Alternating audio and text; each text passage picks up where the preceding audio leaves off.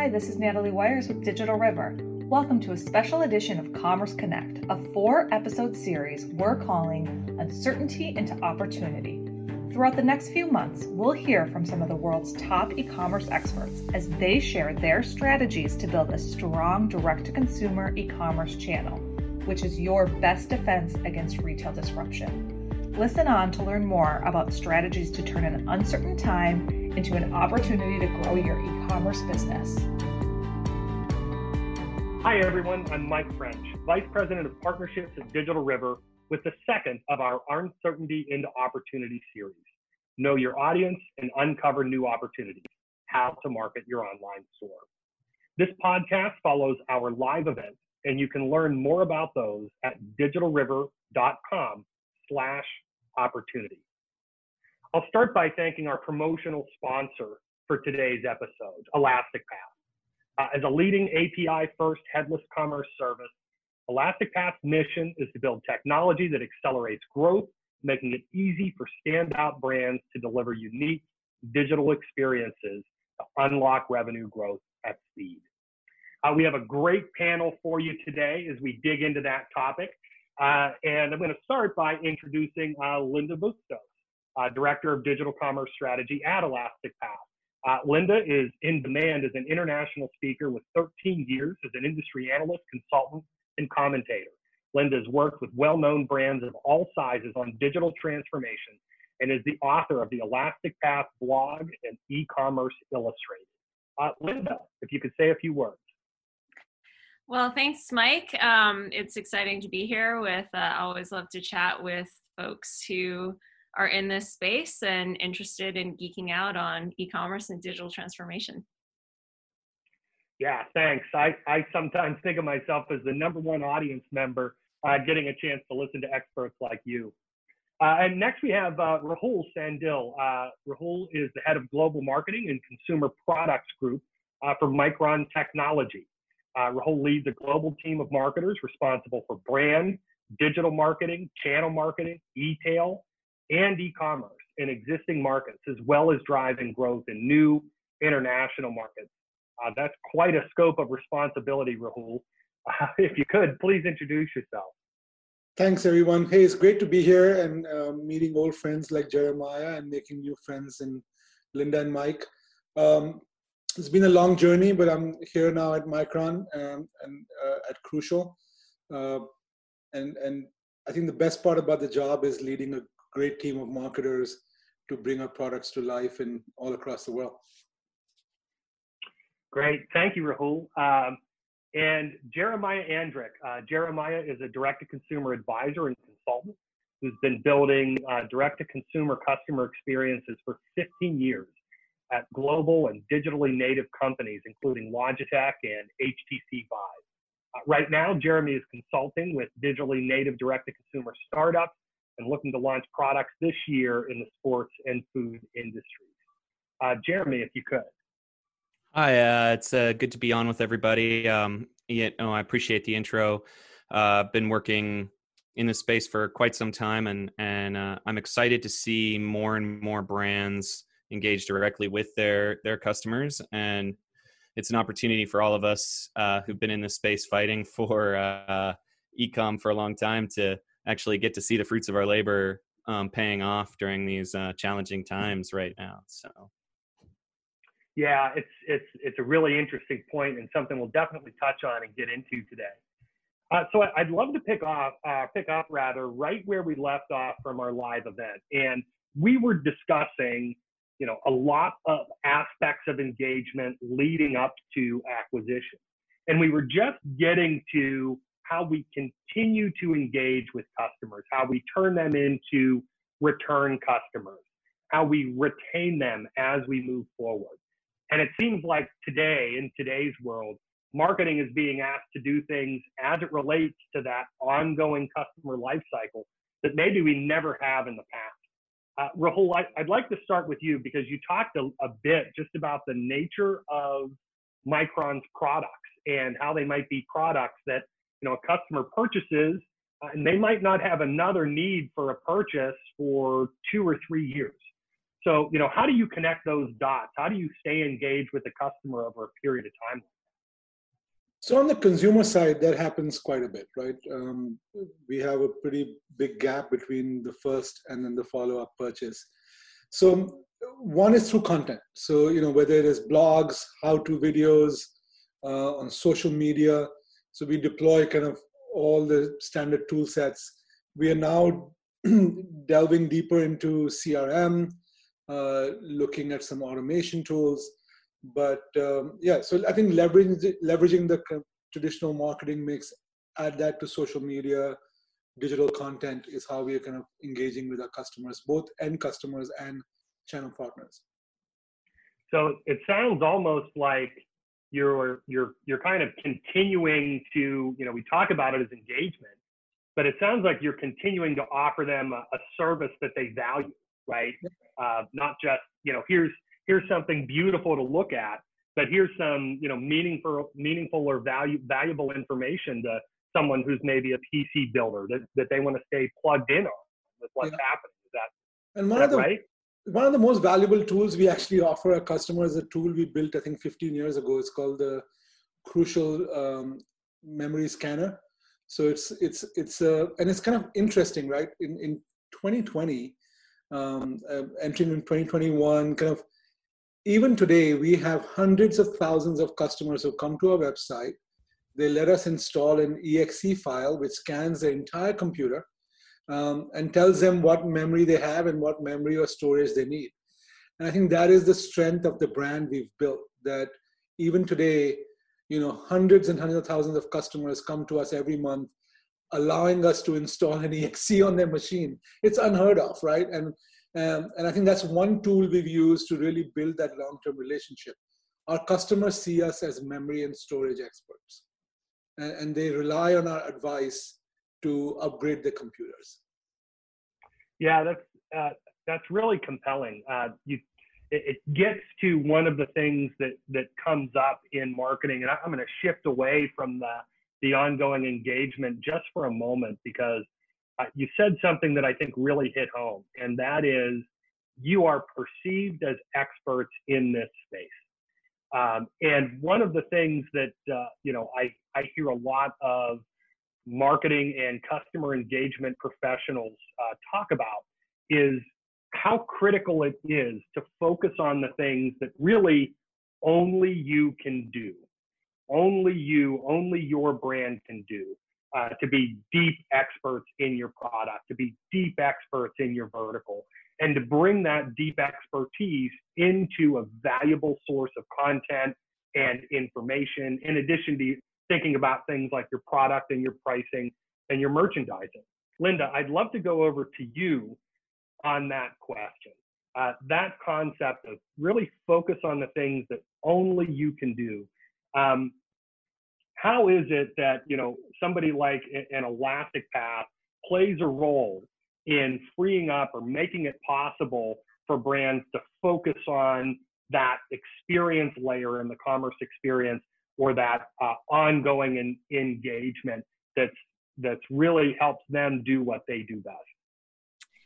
Well, yeah, I mean, that goes to, what really is a competitive, sustainable advantage, and does that really exist, especially with technology? If you can build it, someone else probably can too. With a product, if you can build it, someone else can do that too. You can get into, legal protections, patents, trademarks, all that kind of stuff, but still it's very difficult to defend. So what we're seeing, like some of our customers actually do, is so they start off with product, they're B2B to supplier, B2C supplier, whatever. But once you get enough data, or once you can build value around the product, you actually end up becoming a technology company yourself, right? So you've got the e-commerce platform, integrate it with data, integrate it with, user tools.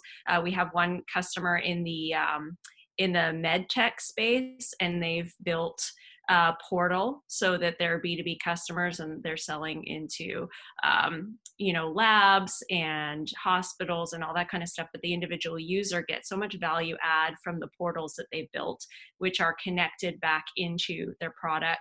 And even using things like on a subscription basis, right? Being able to reorder products in an automated way based on usage because you built in an Internet of Things connection and maybe using blockchain for smart contracts and all that kind of stuff. And just being able to add value to the customer that's much more difficult.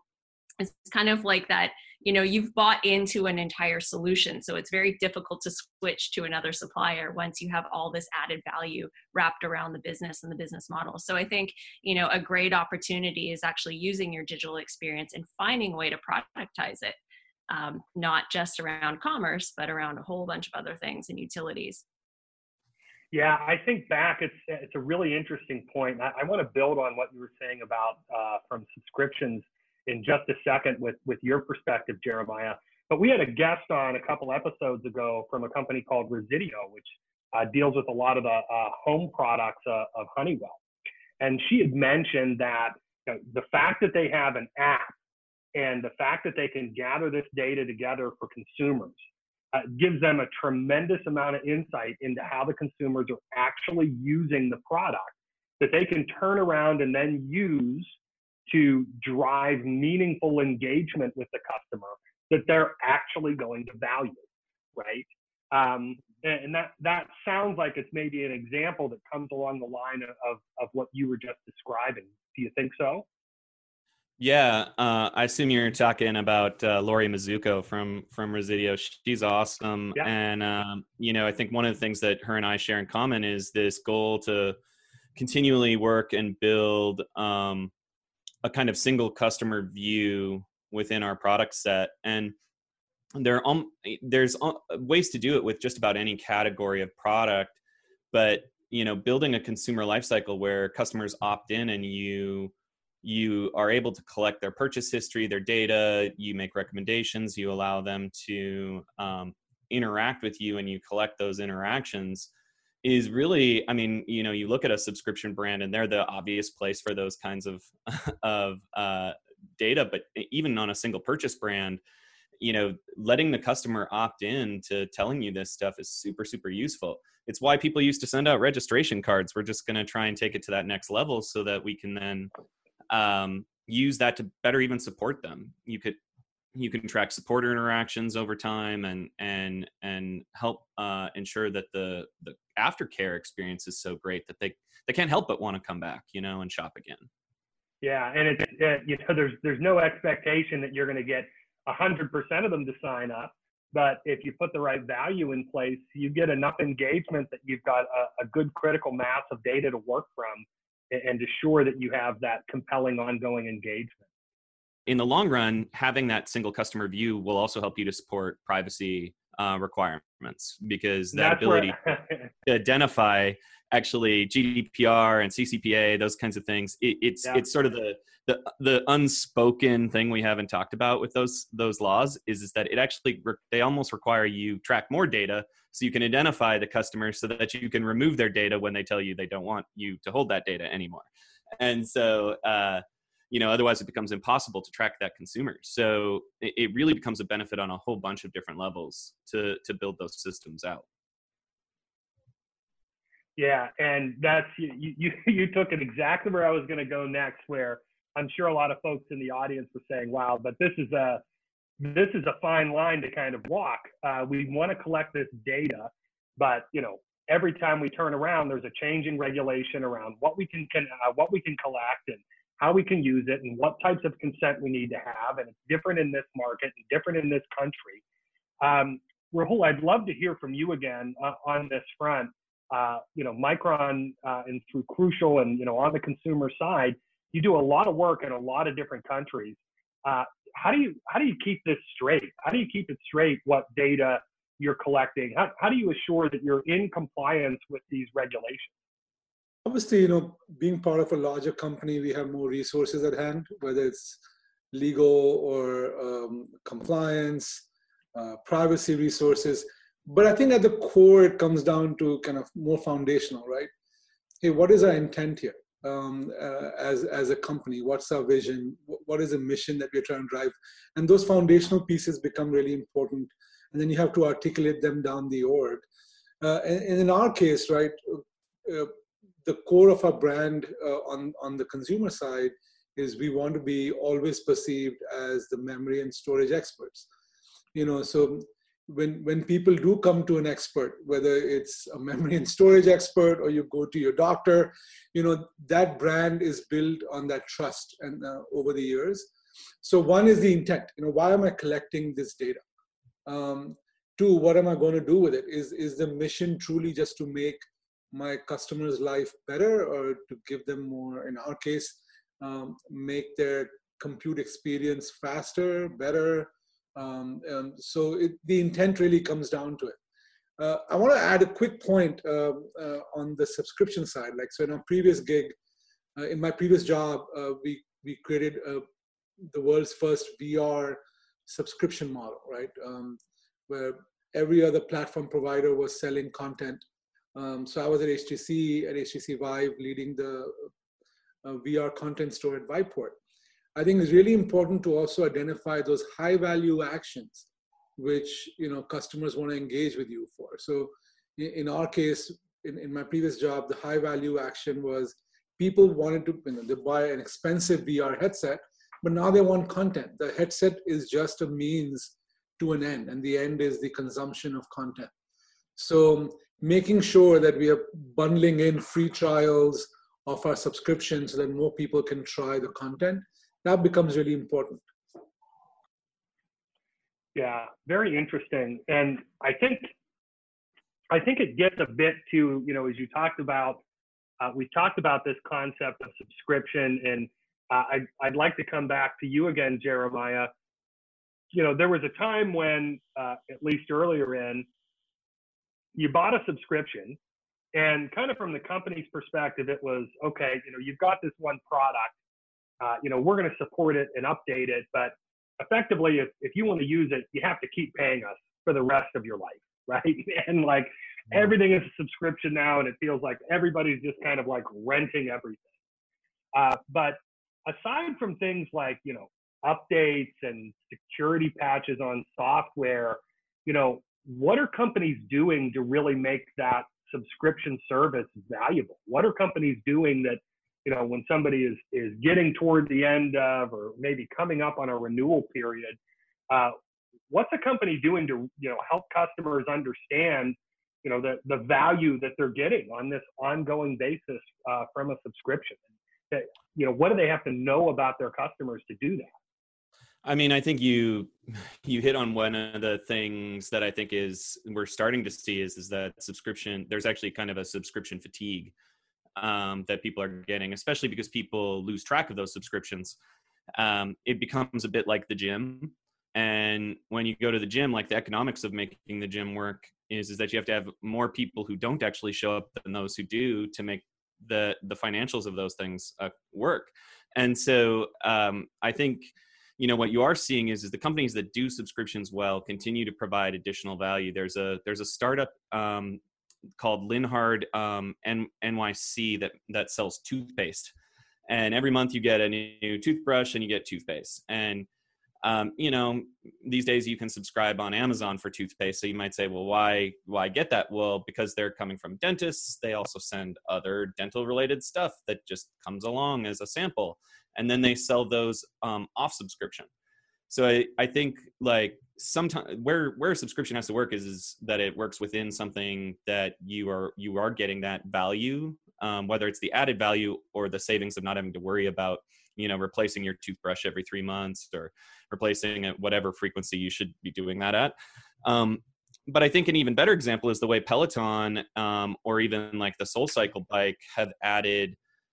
When you subscribe to their services, you not only get the content of new and live rides, but you get access to other equipment's videos and trainings as well. So it becomes a content add-on for that subscription price.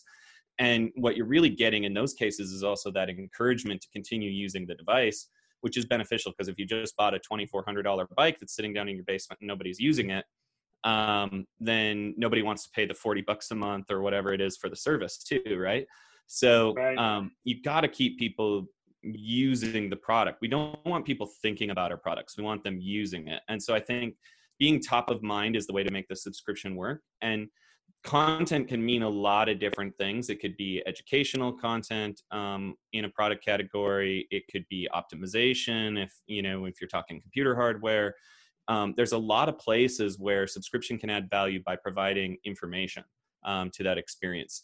The other area, one last thing, is like priority in customer care is a huge thing. I know, there are several high-end brands in the consumer electronics space that when you are paying for subscriptions around their product category, you are prioritized for customer care, simply because there's that extra monetary incentive for the company to do that because they want you to continue paying for that subscription. So you can provide a lot of different things within the experience to help that keeps people paying, and that should be the goal. Thanks a lot, Jeremiah. One of our guests and expert panelists, Rahul, has to leave us. So thanks a lot, Rahul, for joining us today. Appreciate your insights, particularly around the way that Crucial has evolved and changed over time to work with different segments of customers. I'll give you just a quick chance to say goodbye to our audience. Thank you, everyone, and a big thanks to Mike and the team at Digital River. We are really happy to be partners of Digital River, and it's a new partnership, and I'm looking forward to many more years of such collaboration. Thanks. Thanks a lot, Rahul. So, Linda, let's come back to you. We started to get into, in the live event, some discussions around tooling, some discussions around some of the technology that we apply to solve for finding out who our customers are, engaging with them, and really kind of owning the experience around them. And when we think about some of these aspects of ongoing engagement, it sounds like we keep coming back to data and really just having just rich data about your customer, knowing who they are, rich data about your products and understanding how that matches up to your customers. What are some of the innovative things that you're seeing some companies, maybe that Elastic Path works with? What are some of the innovative things that companies who've managed to capture that data have really been able to get out of it? I think the data challenge is you need a lot of it to make reliable decisions and predictions and to be able to use it well. That's one challenge. The second challenge being, when we live in a distributed world and touch points fall within your ecosystem and without your ecosystem, through channel partners, through different advertising touches that you can't reconcile, through different devices as people bounce through their journey. And then even the psychographic data, like just the way that people think about your product that you can't capture at all. They came and did the thing on your website, they hit here, there, and the other thing, but the why isn't always captured by those tools. So that leads to the third issue, which is, we don't always have the data analysis experts on our team that can really parse this all together and make reasonable decisions. So if you have the luxury of sitting on a lot of great data that is, coming from a reliable source that's quantitative enough that you can make reliable decisions, you're lucky. There's also a trend that I'm seeing of companies acquiring other companies. If you want to really grow, like you think about Caterpillar being one of them, they might not have had some usage data around their actual equipment that they sell, but there were other companies and tech companies that built solutions around that, the timing, the pacing of paving a road, for example, right? There's a lot of things that go in there that impact the actual job. So Caterpillar looking at that and going, well, we can buy a third party that has this data, and now we can offer that utility to really entrench with the customer that now we have a value add, and then they can use that in selling in different ways. So sometimes there's creative ways to skin that cat. The other way is tapping into, you know, data of some of these big platforms that just know everything about all of us. The Google, the Facebook ad marketing is really good right now. So, you know, there's even a case where even if you're small, you don't have to have all the best data, just a smart use of somebody else's network. Yeah, it's funny, right? Anecdotally, this past weekend, I'm going to the hardware store and I'm looking at Google Maps and it's telling me that it's very busy right now. And I'm thinking to myself, it's telling me that because people have location services turned on. I don't want to turn mine on, but I want everybody else to have theirs on so I know if the store is busy or not. So it's kind of funny. Life hacks. Yeah, the way that it changes over time, you know, and things that maybe just the demographic changes, you know, for folks. I mean, I'm a Gen Xer, and you know, people in my generation are maybe a little bit more paranoid about their data getting collected, and some of the folks in younger demographics, they just don't really have a concern about it. They don't really have a concern about sharing, you know, data maybe beyond or anything that's beyond, say, something that's personally identifiable. You made an interesting point about volume of data, right? And how a lot of times the volume of data can help us get past the extent to which we might have very rich or very high quality data. So from a customer engagement standpoint, we think about that data, the data volume, the data quality problem. Is that something? And Jeremy, maybe you can comment on this. Is that something that just you have to develop as a discipline over time? How you make use of that, how you evolve over it? Is that something that you layer? Is that something that you layer testing over, Jeremiah, or is it something different? Well, I'm glad you brought up testing because I think that is ultimately one of the biggest answers to that question. You know, I was recently chatting with a company and we were talking about their KPIs, and they're very, very data-oriented company. They have a lot of data around customer behavior and what people are looking for and how they're interacting. But in deciding what success means for their customer, they're having a really hard time. If you and I are both outside and it's 76 degrees, you might think it's super, super cold, and I might think it's perfectly warm. The KPI hasn't changed, but our interpretation of it has. And so I think it's, you know, testing, whether it be at the multivariate level or, you know, just even testing certain customer groups or segments, is how we can kind of define a little better what success looks like for each customer. You know, I like to use the word task completion. And just because somebody added something to the cart doesn't mean that it was a success. And, you know, that's part of why we build cart abandonment strategies. That's part of why we build, you know, follow-up emails and things like that is that we want to encourage someone to complete the full task. And so, you know, an ad might be meaningful, but the customer might be meaningfully lost. And so right. I think, you know, when I was at HTC, one of the things we used to have on my wall was a bunch of printouts that me and my team had come up with of different possible customer journeys that we were tracking and how would we define success for each of those. And, you know, so we had measured from both the starting point of the journey to the sale to what happens after the sale.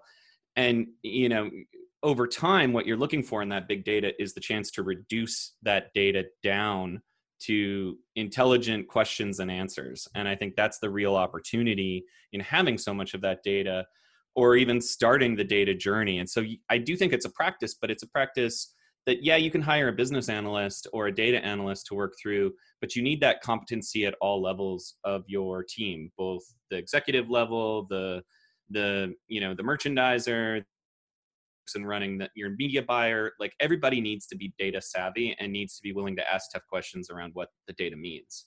And that should be a primary function of how your team interacts. I would say the companies that I see doing best, they have weekly meetings where, you know, multiple different categories of people in the e-commerce team are getting together, reviewing the data and asking difficult questions about what that data could mean and what they should do next, and building new hypotheses. That's really the smart way to do it. Yeah, I like what you got to there, which is, the way that as marketers, we have had to evolve with this change, and it's not okay anymore just to be really great at positioning your product as an example, although that might be part of product marketing. That positioning the product in product marketing really has to be informed by the analysis of this data, and as you said, using those hypotheses and going from data into information to make an informed decision about what that positioning should be. I'd like to pivot us a little bit. One topic we haven't really covered much yet is localization, and obviously it's something we hear a lot about.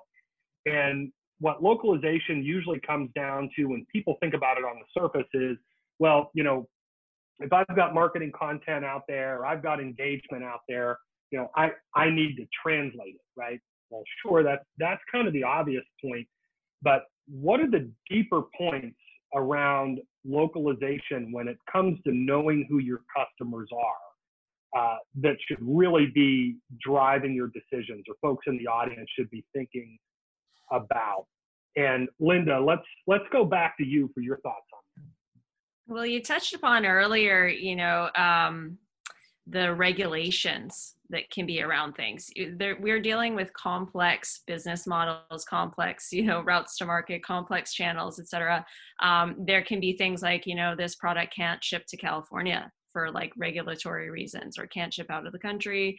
Certain accounts may not be able to have access to portions of your catalog or whatever, right? These rules. And I think it's really important to have flexibility in how you apply business logic, not just when you get your platform stood up, but also as things constantly flux and change, tariffs, et cetera, all this kind of thing. We live in a dynamic world. So the ability now, especially with this trend towards headless commerce and using APIs, gives you that opportunity to have more responsive and very fine-tuned business logic that you can apply to different domains, your country, domain, or your different business unit, or whatever you need. So I think in the past, it was really difficult because you had to code one rule, into your back end. And now I think things are a lot more flexible, and we need that in this kind of environment. Yeah, and in some situations, as you mentioned, where you might be going cross-border and you have to worry about things like tariffs and landed costs.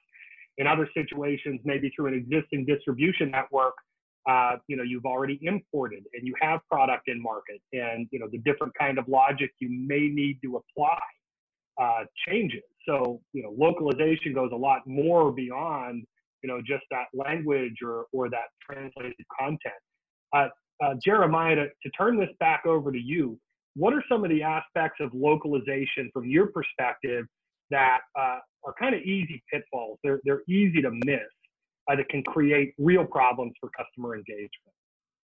Well, I think the most obvious one is understanding your importation and exporting rules, as well as cross-border currency issues. I mean, from both a business perspective, but the consumer perspective, they don't make sense. There's lots of people who think, oh, I've got my web store up, I can sell anywhere in the world. And you take somebody's cash, and then the customer is disappointed because they're having to pay, more to the delivery service, or maybe something gets held up in transit. Most companies just don't think through that stuff until it becomes a problem, and it can become a problem really fast. I have seen products held at borders before. Imagine ordering a whole bunch of a thing and having it just like stuck at a border. And I've seen that happen numerous times because the paperwork was not in order, both for the box, but in the order itself. And these are things that there are solutions out there for. Obviously, it's the competency of companies like Digital River to help with some of those solutions. But, at the same time, it's, when you're building a business, you have to know where you're going to sell through. And I think to kind of loop back to what you and Linda were saying, there's, localization is not simply translation of your product experience. It is so much more than that. And ensuring you're following local laws and complying both at the product level and at the commerce level is super, super critical. And just asking yourselves, are there anything like, do we have to be certified in this country? Do we have to handle tax different? How do we pass the cost of tax on to consumers if that's required? And how do we then pay the taxes? I think these are things that will keep your business operating smoothly. You don't want to launch into a new country or even suggest to these consumers that they can buy, out of country and then create a consumer problem for yourself. Yeah, you make a really interesting point. Oftentimes when we think about regulation, we tend to just think about, my brand could be at risk with some regulatory agency or governmental body. What we tend to lose sight of sometimes is the impact that can have the customer experience. And given the nature of the transaction, as you explained, as a customer, I see a foreign transaction fee on my card statement that I did not expect. I end up, paying for a product that hasn't been delivered to me, and I may charge that back. They've lost a transaction and probably lost a customer over the challenge that I have there. And of course, you put that over a volume of customers, and that could be 2, 3, 5, 6% of your customers being impacted. And over a volume of revenue, that is meaningfully going to hurt your bottom line. So it's a really interesting point that you make, that the concept around understanding and knowing regulatory, understanding and knowing what plays into a transaction being successfully processed. Those items have very important points around localization as well. So we're coming up toward the end of our time here. And really what I'd love to do with our last couple minutes is to invite each of you, Jeremiah and Linda, to give us some final parting thoughts for the audience. As they think about engaging customers, as they think about really knowing who their customer is, if there's just one or two things that you would encourage the audience to focus on, I'd love for you to comment. Linda, why don't you start us? Yeah, well, we live in exciting times, right? So, as a digital leader, as someone with some influence over your business and over the direction that you're going, it can be intimidating, right? Because there's always an option of do nothing and stay safe, or stick your neck out and take a risk to fail. So, there's no one answer for everyone, but small incremental changes, what is that adjacent possible? What is that next little thing that you can test, can fail fast, can kind of be the bridge between those two? No, I think that's a really good one. For all the stuff we talked about, it can be intimidating to think, wow, I've got to go out and do all of this right. And it's really about find a couple points that'll move the needle, be willing to move quickly on them and iterate, right? I think that's solid. Thank you, Linda. Jeremiah?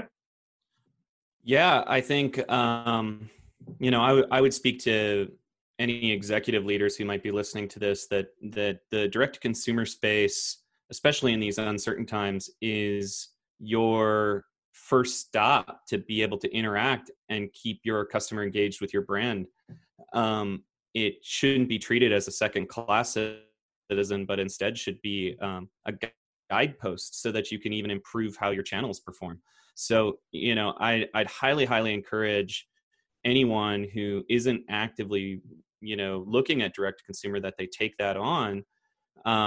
And like Linda and others have said of podcasts, like, it's okay to be incremental about it, but to neglect it is to miss a giant opportunity and to be able to adapt when times are difficult. Great, thank you. A really good point is that having that direct channel, it really gives you the in. That's the starting place. We heard Rahul talk about it relative to Micron. Thank you guys very much. Great panel today. I love listening to you. I always learn so much from it. And thank you, listeners, for joining us today. Our next live virtual event is on July 1st and is the third of our Commerce Passport series. We'll be talking about how to deliver a localized shopping experience and really one of the points we didn't even get to today, but optimizing payments to really drive global conversions, the payment methods you use. You can register for that at digitalriver.com/passport. And for details on the next episode in the Uncertainty into Opportunity series, visit us at digitalriver.com/opportunity. Thanks again, everyone. You've been listening to a special edition of Commerce Connect presented by Digital River, part of a series of live virtual events and podcasts designed to help you grow your global e-commerce business. Find out how you can attend a live virtual Uncertainty into Opportunity event at digitalriver.com/opportunity.